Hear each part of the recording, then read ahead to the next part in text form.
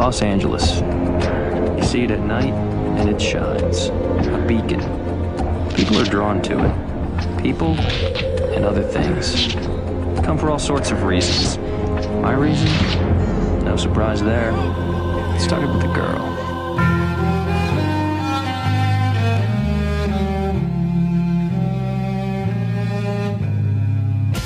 Continuous Play Podcast and The Art of Slaying present Path to Redemption, an Angel Retrospective. Leading the investigation are Brian. Can everybody just notice how much fire I'm not on? And Jay. I will never trust you again. The trust is gone. These case reviews will be spoiler-filled and hypothesis-driven as we track the winding path of the vampire with a soul on his search for atonement. You know, there's a lot of people in this city need help. You game? This is Path to Redemption, an Angel Retrospective. I'm Jay. And I'm Brian. And today we are discussing Season 1, Episode 17, Eternity, Episode 18, 5x5, and Episode 19, Sanctuary. Written by Tracy Stern, Jim Koff, Tim Minear, and Joss Whedon. Angel saves the life of an actress, Rebecca Lowell, and she becomes infatuated with him, and the promise of eternal youth being a vampire could bring her. So she slips a tranquilizer or a roofie or something into a glass of champagne and unleashes Angelus, who comes out due to the peaceful happiness that the drug brings forth. Fortunately, Wesley and Cordelia are nearby and able to knock out Angelus down the elevator shaft and bind him long enough for the drugs to wear off and Angel to return to normal. Angel and company turn up the heat on Wolfram and Hart by convincing a witness to come forward, which causes them to lose the case for a powerful client. Annoyed by this distraction, the firm reaches out and enlists rogue slayer Faith to do away with their vampire nemesis. Faith and Angel go back and forth until she pushes him too far by brutally attacking Cordelia and torturing Wesley. Faith and Angel fight it out in a back alley until she breaks down in tears, knowing how evil and broken she really is. Angel offers her sanctuary against Wesley's protest and begins to reason with her about how confession and acceptance of her wrongs begin the start to her own path of redemption. Buffy arrives and is annoyed with Angel and how he's harboring Faith after what happened on Season 4 of Buffy, which we'll try to remind you of. But the ensouled vampire continues to protect Faith, and when Wolfram and Hart send a demon to take out Faith and Angel, they're able to defeat it, but the police show up. Kate Loxley arrests Angel for harboring a fugitive, but when they arrive at the police station, Faith is there to provide a full confession. Angel and Buffy argue over his actions, and he tells Buffy to go back to Sunnydale because he has his own life here now too. Angel and Wesley reconcile, and Faith seems finally at peace in her jail cell at the end of the 3-episode swing. So lots to discuss here, Brian.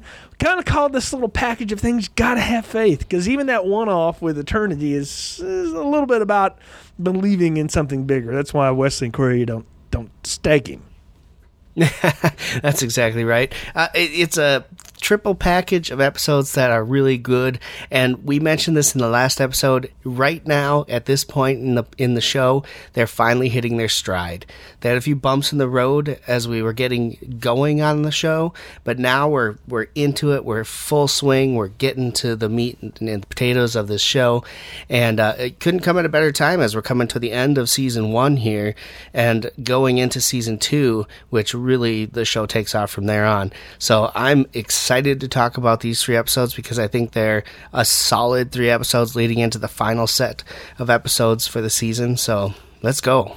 Yeah, lots to talk about. And I want to say our fans of this show and who were fans of The Art of Slaying might remember me saying something back in our Season 4 episodes of The Art of Slaying that in a swing of like 4 episodes, the Faith character, Eliza Dushku, saved both shows in the same seasons.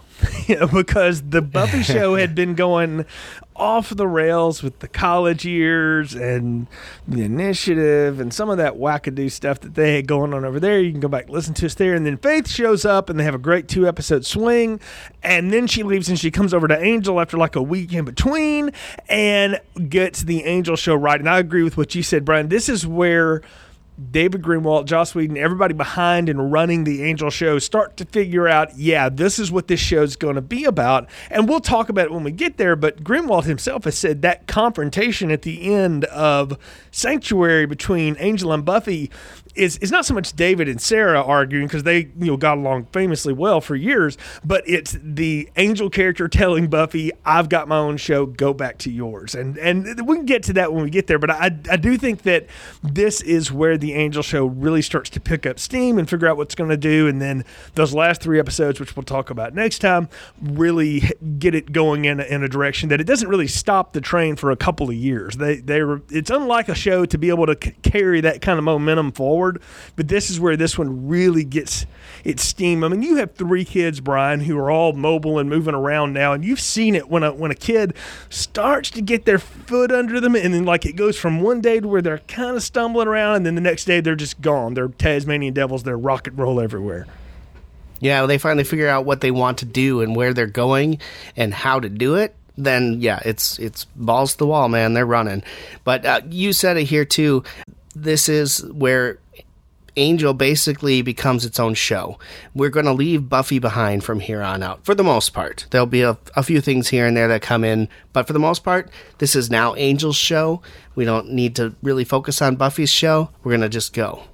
Yeah, exactly. And in fact, this marks the last time Sarah Michelle Gellar will be on the Angel show. She Unless never comes you think back. about the last episode. We'll get there. We'll get there. That's a ways down the road. It's a long way away. So let's start with Eternity, though, because this is kind of the one-off episode, right? Because we get the first reappearance of Angelus in here, which is, it's been a long, for us, maybe it hasn't been because the way we watch these things, it's been a long time since he went there. And it's really, in arc significance, it's the first time he goes to the dark side, if you will, since Buffy stabbed him to hell at the end of Buffy Season 2. So I kept waiting, watching the show, and then even rewatching it this time, waiting for them, like, when are they going to bring that back? Because I know they do, and it'll be something that they go and do a lot as we go forward with the coming seasons, but I couldn't remember if they did it in Season 1. And then I realized, oh yeah, this is the one where it happens because the actress does, but I couldn't remember what she does to him. And I kind of like the conceit of how she does it. Like, it's a way to bring Angelus out without completely, unsouling him, if you will. And I thought that was an interesting move with the whole drug in his drink, and it's also a way where they do something different here. The B plot is he's protecting this actress, and Cordelia's kind of obsessed with her because she's still trying to be famous and hang out in Hollywood and all that stuff. But they do away with the B plot really quick, because the A plot is really about the continued growing relationship and trust between Wesley, and Cordelia. And part of that we've never talked about is that if Wesley and Cordelia are going to work with him, at some point they're going to have to deal with the Angelus problem.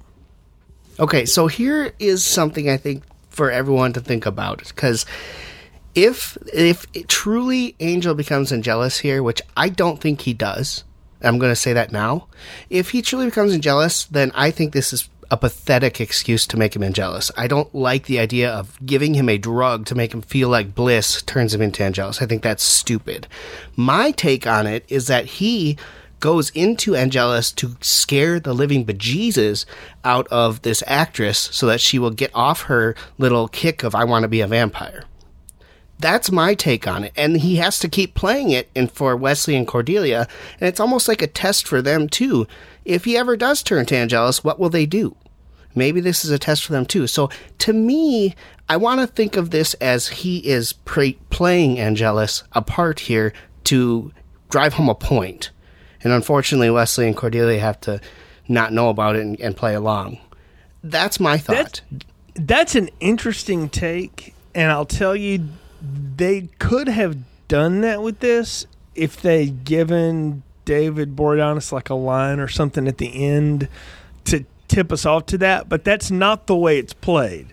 And I agree, it is kind of cheap in some ways, but in other ways, it also shows how dangerously thin a line he has to walk every day between being Angel and being Angelus, and I don't think he's testing them. It turns out to be one. Yes, I agree with you there, and that is a very, very interesting idea. But that's not what they do here, and that's certainly not the way it plays out. He doesn't fully lose his soul. It's his. I don't totally understand the physiology here, but it's basically he gets tricked into thinking he's completely happy, and it allows his inner demon to take over for a while. See, and I think that's cheap. I mean, if all that means is that Wolfram and Hart, all they have to do is slip him a roofie, and he'll become Angelus for a while. And I think that's stupid and dumb. I think it's a path you don't want to go down. Well, here's the thing, though: is one, they would have to know that, and they have no way of knowing how that. Oh, goes they've down got in this ways. episode. Well, they do, but we don't know that about them at this time. Look, that actually is something that reveals itself later on down the line about them.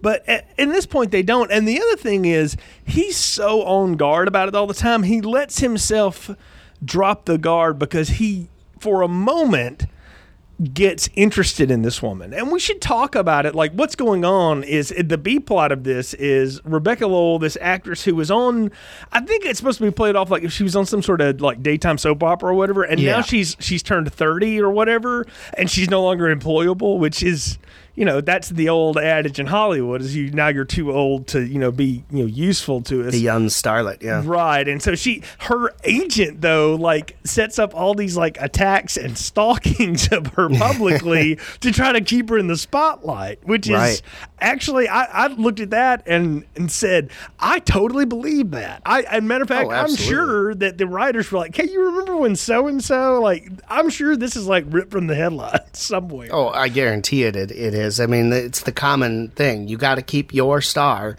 in the headlines, whether they be the National Enquirer, the tabloid headline, or any kind of headline, because publicity is the key. Yeah, and any publicity is good publicity is if you're someone in the limelight. Yeah, there's no such thing as bad publicity. P.T. Barnum once said, it's publicity. And nowadays, like for us today, like you see this. You see people that invent their own drama to stay in the headlines. In like 2000, we were not in the world of social media, and we were changing the way we consume things and stuff. It was, it was becoming different. We were on the precipice of all that.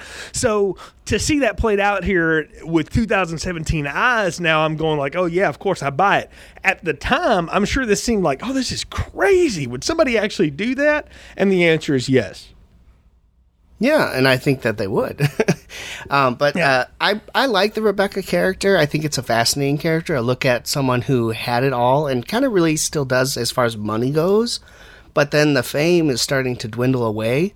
And because they were so famous for so long, because she is played off as she was a child actor who became famous and then became a real big soap star, and then the soap kind of died out, and she's known more for the soap. Well, she played the character that grew up on the soap, and then she became too old to be interesting anymore, is the way it's played off. And so she is now not the focus. She, the show's been canceled, they've moved on, but people still remember her for that. And it's almost, in some ways, like, every young actress who plays, a certain kind of thing on television growing up will go and take like that edgy role to try to do something. I mean, I remember like all the girls that were on Seventh Heaven all tried to go do some like risque horror movie at one time or another, to try to show their range, and all this kind of stuff, or to do something, avant-garde. And, that became the joke for a while, right? It's a trope in and of itself, is that, well, one day she'll be in Playboy and then it'll all be over. Like that's what happens, and that's sad, but it's also very true. But this woman is not desperate for the attention. She legitimately wants to stay famous, and she keeps herself in incredible shape. She looks amazing, and she talks about, I'm 30, it's not that big of a deal. I'm not that old, but in Hollywood terms she is, and she's coming to terms with it. And the dangling carrot in front of her is, oh, wow, I could be eternally this way, because she figures out Angel's a vampire, which is kind of neat. I think it's kind of cool because she is not afraid of anything. Like, if she was going to die, she didn't really care. That's how she kind of portrayed herself. And then when she finds out that Angel is a vampire by looking in a mirror and he's not there, she's not scared. She doesn't do anything about it. She's kind of like, oh, okay. And I thought that was kind of an interesting part of her character. It's the forerunner to Bella in the Twilight movies, when she's totally not freaked out that Edward is a vampire, but played very differently. But same thing. I recently rewatched those, so they're kind of on the brain. But I mean, I thought about that while I was watching this episode. I was like, this is kind of the same thing. Like, she's not freaked out by it. And I think in Angel's mind, we have to try to think about, he is so tortured by everything he's done, and also by the overriding reality that everyone he's ever close to is going to die. He's going to outlive all of them.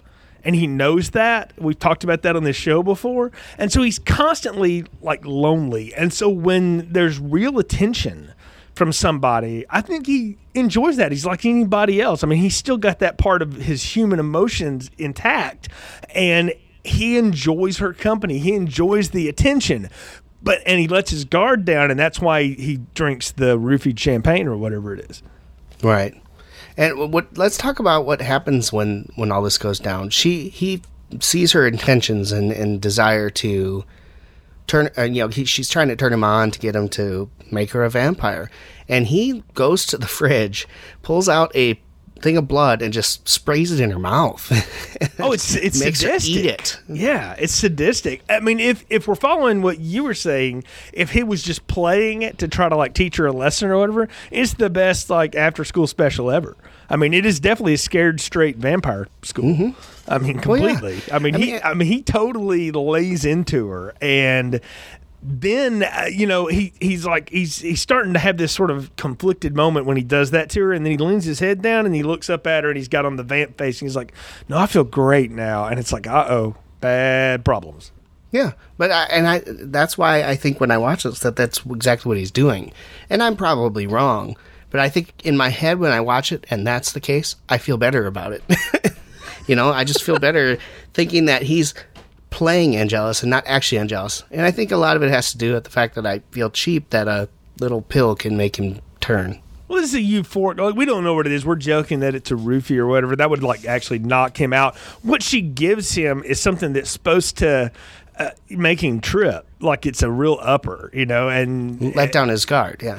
Yeah, and it does, and she doesn't realize the damage of that, So the thing is, though, and this is what gets me, is how she's able to escape him, during this, because usually when Angelus has got somebody cornered, if it's not Buffy, he's pretty well got you dead to rights. Again, pointing to my theory. I think that plays in well. Because if he was Angelus, she would be dead. There's no getting her out of there. Well, I mean, she runs into Cordelia and Wesley, and I will say this: there's this whole thing. The episode actually begins where Wesley and Cordelia, or Wesley and Angel, are talking like, how can they get out of this dangerous situation? Which you realize is they're in a small theater watching Cordelia suck in a play. I don't even know what it's supposed to line. It's great. It's always funny to see an actor or an actress try to play bad actor or actress. Because I have to think Charisma Carpenter's a pretty good actress. And she gets to do the coolest thing that Cordy's been able to do on the show yet. She pulls out a bottle of water, and she gives him this whole bit when he's Angelus and Rebecca's trying to get away. It's like, this is blessed by Father, whatever, every Tuesday, because we keep stakes all around here because we know this was going to happen. And it's all bull. And so right. Rebecca can get away, and so Wesley can knock him in the head and throw him down that elevator shaft. And I was like, I love it. And she even gets the line and the Oscar goes to. And I was like, right. Yeah, that was a good moment. I actually liked the fact that Cordelia and Wesley have this plan, between the two of them, because I'd not for a minute think that they actually do worry about this, but that they've talked about it when Angel wasn't around. If he ever goes bad, grab this, do this. We're going to throw him down there and chain him up and then figure out what to do, or you stake him. They have an escape plan. And I like the fact that they have an emergency Angelus plan on hand.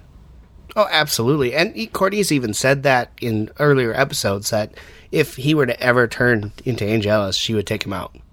Right? I mean, so you got to think she's got some sort of idea of how. Otherwise, yikes. But, I like how this all goes down, and you get Angelus's character basically telling Cordy how much she sucks and going into how much of a wussy Wesley is and everything else. And that's something that Angelus does, right? Angelus is very honest. He's a jerk. And maybe that's the way, Angel can actually say what he wants to, because he ain't going to say it as Angel. Well, she calls him out on it, too. She was like, you could have just told me that and been honest with me to begin with, both of you. And they were like, yeah, kind of sheepishly, like, yeah, you're right. Well, but you're our friend. Exactly, yeah. Well, and that's the thing you do. You don't... Oh, you put the filters on to try to save somebody else's feelings, right? Even when the truth would be better. You do that because that's courtesy, right? Angelus has no courtesy. He doesn't give a damn. So he completely rips off her performance too. He's like lying. He does the whole bad line that she does. And I think that is fun. I think this whole episode, it's a throwaway episode for the most part. It's just Monster of the Week without having a real monster in it. He is the monster. And they throw it away. I love the fact that at the end, he apologizes. They're like, apology accepted. And then they leave him chained up and they're like, he's like, you're not going to untie these guys? And then it just cuts to black. I'm like, I love it. They're like, no, we're going to be sure. That's smart. Mm-hmm. Yes. Yep, very smart. I like it too. I thought, I like this episode. I think it's actually done very well for an episode that really is kind of off the arc of the season. I thought they did a great job with it, and it was fun to watch. So I have no complaints. I just have my theory. Well, that moves us into the next episode, and really it's a two-parter. It's not billed as a two-parter, but it works as one because these were back-to-back. We'd taken a week off. Faith has come off of Buffy, and just to catch everybody up, she shows up on Buffy with this magical and her and Buffy high-five, and they switch bodies. And so for a while, Sarah Michelle Gellar is actually Faith, and so she's kind of Buffy being bad. And then Buffy's trapped in the Faith body, and they go round and round, and eventually it all gets worked out. But in the process, Faith in Buffy's body sleeps with Riley, her boyfriend, and it's there's a lot of tension off of that, and there's all kinds of things that go on. And I think Joyce gets beat up in here, and I can't remember all of it. I didn't rewatch it, but I'm just pulling it from memory. That's what happens, and then ultimately it gets switched back, and she runs off. Then we've had the Eternity episode, and now Faith shows up in L.A. And I love how she just shows up in L.A. just anyway, and then Wolfram and Hart decide we're going to get her to go assassinate Angel because Angel has decided, you know what, we're going to go and screw with the big bad. And I love how they take them on without doing an attack per se. They go get a witness and they get them to go to court, and it ruins one of their cases. I'm like, that is so corporate espionage. It's fun. It is fun. I liked how they did that too, and I like the fact that Wesley's the one who's right here, as everyone else doesn't think that this guy's going to show up after they kind of rescue him from a certain death. And he does show up, and you're sitting in the courtroom, and you don't know. You're just sitting there. They're getting ready to basically dismiss the case when the courtroom opens and he comes in. And I thought it was a cool way to do it. And, of course, Angel's standing in the back. Let him know he's there to be reckoned with, and they have to keep an eye on him. Well, and we get Lindsay back. He hadn't been back since the pilot episode. So Christian Kane comes back, and Stephanie Romanoff's back as Lila, and so we get those two back involved in this. But I love how they juxtapose the redemption stories here with we flash back and see Darla and Angelus, in the late 1800s in Romania together, and we really see him kill the gypsy girl, get the curse, and then how he's shunned, and we see him kill the gypsy girl and then get the curse put on him, and how she throws him away because he's damaged goods now, and we see his plight for redemption as a newly ensouled vampire juxtaposed to Faith, who's not ready for help yet but needs help. And I wanted to ask you, are they playing with the addiction metaphor again here, that Faith is addicted to violence and killing, or is it just that she's gone down the dark road so far that she doesn't believe she can be forgiven and turned around, and it takes someone standing up to her finally that she can pound on for a while to bring that out of her? To me, I think that it's not addiction, and I don't think it's that either. I think it's more of the fact that her conscience is getting to her, but she's trying to hide it. She's not trying to let it get to her. And I think we see that at the end of this episode, that her conscience is there, and what she really wants is for someone to take her out because she's not strong enough to take herself out.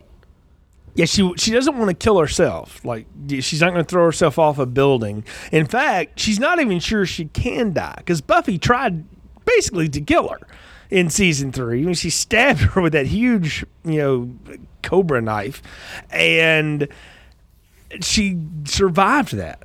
Mm-hmm. And now she's like, I'm invincible. I don't know. I like the fact that we see both of these characters at different times, but going through the same process of logic and emotion of how can I possibly be redeemed? What can I possibly do? And I like it. We've already had the backstory of Angel in the Buffy series. And now we get a little different glimpse, more of the side of what he went through afterwards with Darla rejecting him and basically learning what he had to do because he went to attack a girl in the episode, but couldn't bring himself to do it because his conscience and soul was telling him it was not a good thing to do. And so now he's got to figure out another way to live while suffering. And I think that's an interesting thing. And I think it's a metaphor for Faith has to learn how to live now with what she's done while suffering. Yeah, and just to remind everybody what she's done, she killed the deputy mayor in Sunnydale. She killed a whole lot of other people at the behest of the mayor, who was trying to turn into the big evil snake. And then once she got out, she tried to wreck Buffy's life and did some pretty good damage to it along the way. And now she's here, and she's just kind of just raising hell in L.A. And Wolfram and Hart grab her, and they do the same thing the mayor did. They put her in a nice place. And, I got that wrong. I'm sorry. She, some guy tries to strong arm her, and she beats the crap out of him and just sort of squats in his house or apartment. While he's in the hospital, yeah. Right. And so Wolfram and Hart find her, and they start, funding her and all this stuff. So it's the same. She's going through the same thing because Faith always needs someone giving approval to her. We talked about on the Art of Slaying, like the cool dynamic between her and the mayor was that it wasn't a romantic relationship. It was this whole father-daughter thing, this mentor-mentee thing. And Faith is always looking for someone to guide her, and she's looking in the wrong places all the time. Well, and I think the problem with Faith is that she got Wesley as a watcher. And he wasn't ready for it. And that's Wesley wasn't strong, and Wesley wasn't able to be as commanding as a Giles was. And because of that, I think that threw her off, and she looked for that somewhere else. And, you can't blame Wesley. That's just Wesley, right? But I think that's where it starts, is that she got a watcher who had no balls, who was a book-smart guy, and couldn't rein her in. And because of that, she looks for strong people to guide her. Wesley's torture scenes this are such a big turn from first. They're horrible. They're so sadistic, but they're such a big turn for him, as well as the fact that like the council SWAT team or what the hell ever comes back and tries to recruit him to help us get her, and you can come back, you'll be in full order or whatever. And he essentially like only goes along with it, I think, because he knows these guys are not up to any good. They're just using me, and I'm tired of getting used by everybody. And this is when Wesley grows a pair and does something about it. And I love how it, the one guy, I don't know, he had some British style pejorative for him, and Wesley turns it back on him when he tases him later. And I was like, that's awesome, between these two, because you see Wesley grow up a little bit here too. When he came on the Angel show, he was the rogue demon hunter, but he really was just wearing leather and trying to be tough, right? Yeah. And he's proved himself to be more than useful, but this is a turning point for him where he taps into a little bit of his own dark side here, and I like it. Alexis Denisof, to me, plays this so well. The thing about this episode that works so well is our two leads here, David Boreanaz and Eliza Dushku, are doing very interesting things. But for me, Brian, it's Alexis Denisof and then it's Julie Benz as Darla that are selling me on this whole show. Like, they are the ones sort of telling the story to the side, and their performances are magnificent in this episode. Yeah, in these two episodes. I mean, Wesley, you're right. He goes through and gets tortured beyond belief by Faith here, to the point where she's ready to kill him if Angel hadn't shown up, right?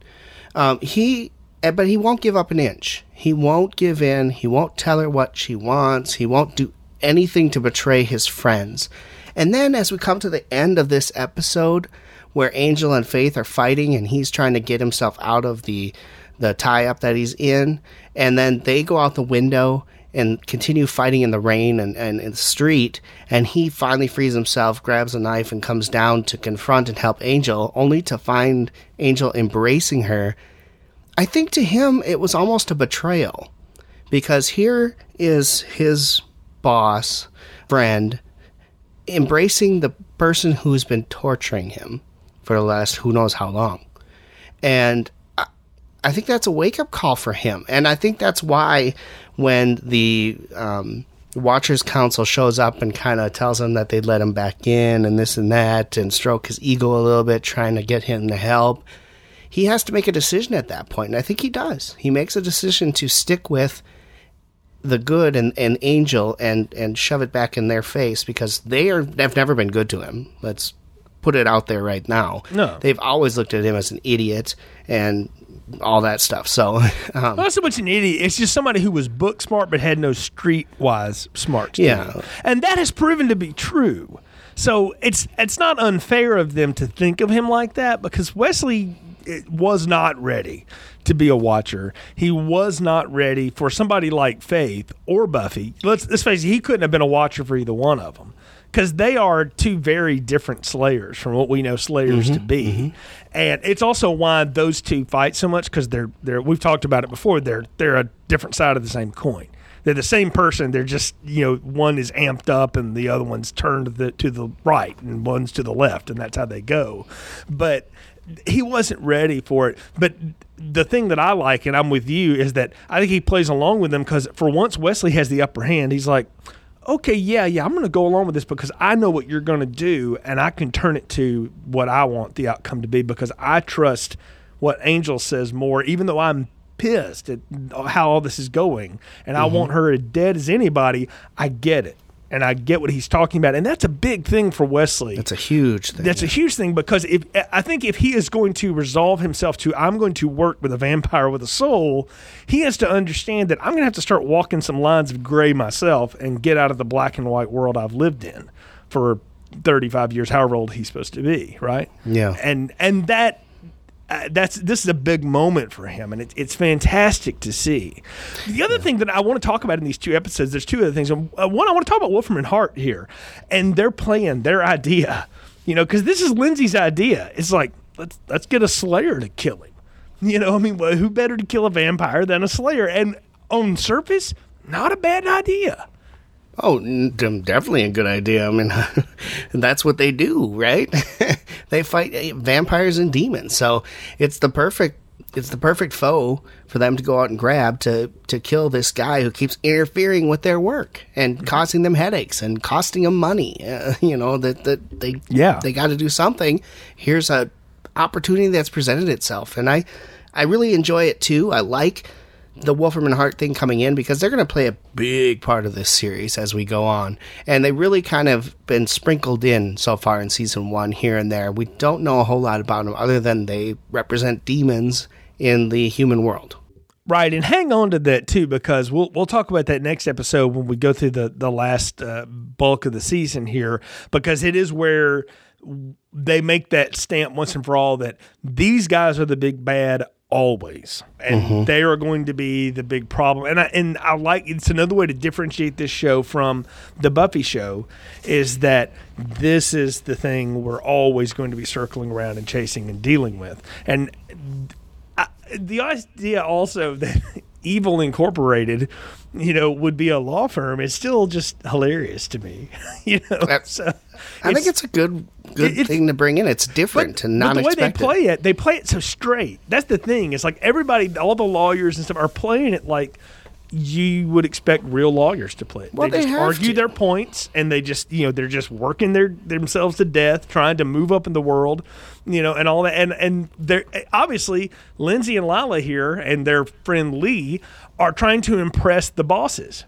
Because Lee's not doing a very good job. No, he sucks. And we'll go more on Lee next time. But those three are trying to impress the bosses because they're bucking for a promotion. They're what everybody wants, advancement.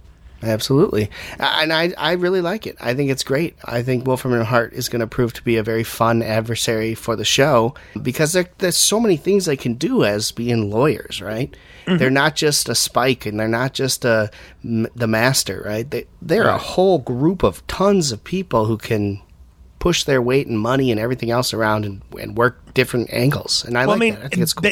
They have the world on lock because they can do anything in the world as it is, but they've also got the paranormal world in their back pocket too. So it's like, if you want to look for the metaphor here, this is you're trying to start your own business, go your own way, be your own person, and meanwhile the man is out there kicking your teeth in. Every chance you get. You think you get a great idea? Nope, we own the rights to that, and they buy it up from you, and you don't even know about it. Or nope, you can't distribute that anymore because we own all the distribution channels. So, that's what this is. That's what it's playing out as because this show is about adulthood and things like that. And so, I don't know. I dig that. I really do enjoy it. I also want to talk about Kate Loxley here. While this is all going on, we have another story in the background with the police investigation as well. Yeah, somehow there's murders happening and the cops are actually doing their job. They're tipped off that this fugitive, as they know, a murderer, it has come to their town. And now they got to find him. And I really like the background story here, and with Kate finding out that Angel's kind of helping her and trying to figure out what's going on with that and all that. I thought it was good because you're bringing in a key plot person who's been key throughout this season into this story that's going to bring us into our arc. She also tests Angel's conviction for us, and we realize that he is willing to go to the end for Faith's sake if it needs to be, because she, when she's dragging him into jail, she's like, this has a great view of the sunrise about 6 a.m. And like, to nobody else in the office that means anything, but to her and him, he's like, okay. So she's obviously going to put him in harm's way to see if he'll break, and he doesn't. Right. And he doesn't. Yeah. Right. He doesn't break, and it ends up working out very well for him, thankfully. But he is willing to do that, and he'll do that again as we go through these series. He'll put himself and his life at risk for what he believes. Well, and the reason he doesn't break is because Faith is sitting there ready to give herself up. Now he doesn't know that she's going to be there. He doesn't, but he sees her once they're Kate's dragging him through and everything, and then she's like, somebody says something to her, and she's like, "What?" And next thing you know, you turn around and there's Faith giving a confession. It's like, oh wow! So she finally decided this is what I got to do. That's the point where Angel is now justified for everything that he's done for Faith. Mm-hmm. He now gets the payoff for all that hard work. She's doing the right thing, but not before Buffy lays into him about it more time. We also, but the Buffy thing is interesting because intermixed with all this, Angel is revealed the fact that Buffy has got a new man in her life, which of course hurts the heart there. Yeah, and Faith plays them two against each other again before she ends up showing up. So there's already tension there, and then I think we see Buffy get a little jealous that he's cozying up with Faith now. And so that's upsetting her. So now you've got these two going at it again over something that they shouldn't even care about because, hey, they're done and they know they can't be together. So get over it. We have to remember, too, that she doesn't have any memory of the things that happened in I Will Remember You way back when, but Angel remembers all of it. Right. And this is the first time he's seen her since then. So his reaction to her in there is one very much of like, brings back all that pain fresh again. Like, this is the worst thing ever is to see your ex-girlfriend and try to be friends with that person still when you know they've moved on and you know you've had to move on too, but you really don't want to. And he almost can't. And he can't. That's the thing is he can't. Like with her, like he cannot do that physically because we know what will happen to him, and he knows that too. And I think that's why they put the Eternity episode right before this one too, because it seems just sort of like a throwaway, but it's to remind us that that's constantly in the back of his head, and now it's really in the back of his head because it just happened last week. Mm-hmm. So, and in the Angel timeline, I mean, we're to think this is all just within a few days of each other here. It's real fresh on his brain. I love how they have several confrontations, but the one at the end and the one I talked about in the beginning there, I think it's fantastic because the way Buffy talks to him is so condescending, and so I've got somebody else in my life now, and I'm this and that, and yada yada. And I love how he just loses his mind and says, "Great, don't come down here and tell me you have a great new life. Why don't you go back to it?" And I mean, he just snaps at her. It's the first time you've seen Angel do that to her in a long time, and it's like, I mean, he really unloads on her. But it was justified. I mean, you said Angel's justified for everything he's done for Faith. I think he's justified in the way he tells Buffy off here, too, because she's being a twit to him. Well, yeah, I mean, how rude is it to just go in there and start shoving that kind of crap in the face of your ex-boyfriend, right? That's going to get you off on the right foot. I mean, come on. So, yeah, he's definitely justified in telling her off, and it's a good excuse to get her off the show for now. Faith is going to be in jail, so the ties are kind of going away. And that scene, Joss wrote that, and he says when he wrote it, he and David Greenwalt said, "I now know what this show is supposed to be. This is Angel, and it's not Buffy, and we're taking the training wheels off, all that kind of stuff. Like now we've got a statement here for what this is." And I mean, I'll go back to what I said years ago, and I said again tonight, Brian. Once again, Faith fixed both shows in a matter of about 5 weeks. And it was the right idea on both shows. It got them both recalibrated back to where they were going to go. Now, the Buffy still had to deal with the initiative thing. But if you remember back, like at the end of that, I actually gave that a pass because I thought it was at least a good action movie at the end, And then we had the Cheese Man. I mean, how can you not love that? This show, I mean, I'll just tease it ahead now. There's not a bad episode left in the season. All of them are good, and they just get increasingly better. And I think this is the moment when the writers and the producers figure that out, but it's also when these characters are coming into a maturity that now we can take them and do interesting things with them. We've had all the prelude we need, 19 episodes in, finally got it. Yeah, and it's great. But like you said, she fixes both shows because God, season 4 of Buffy was awful. And if you want to enjoy some good reviews, go back and listen to season 4 of The Art of Slaying because we tear that show apart.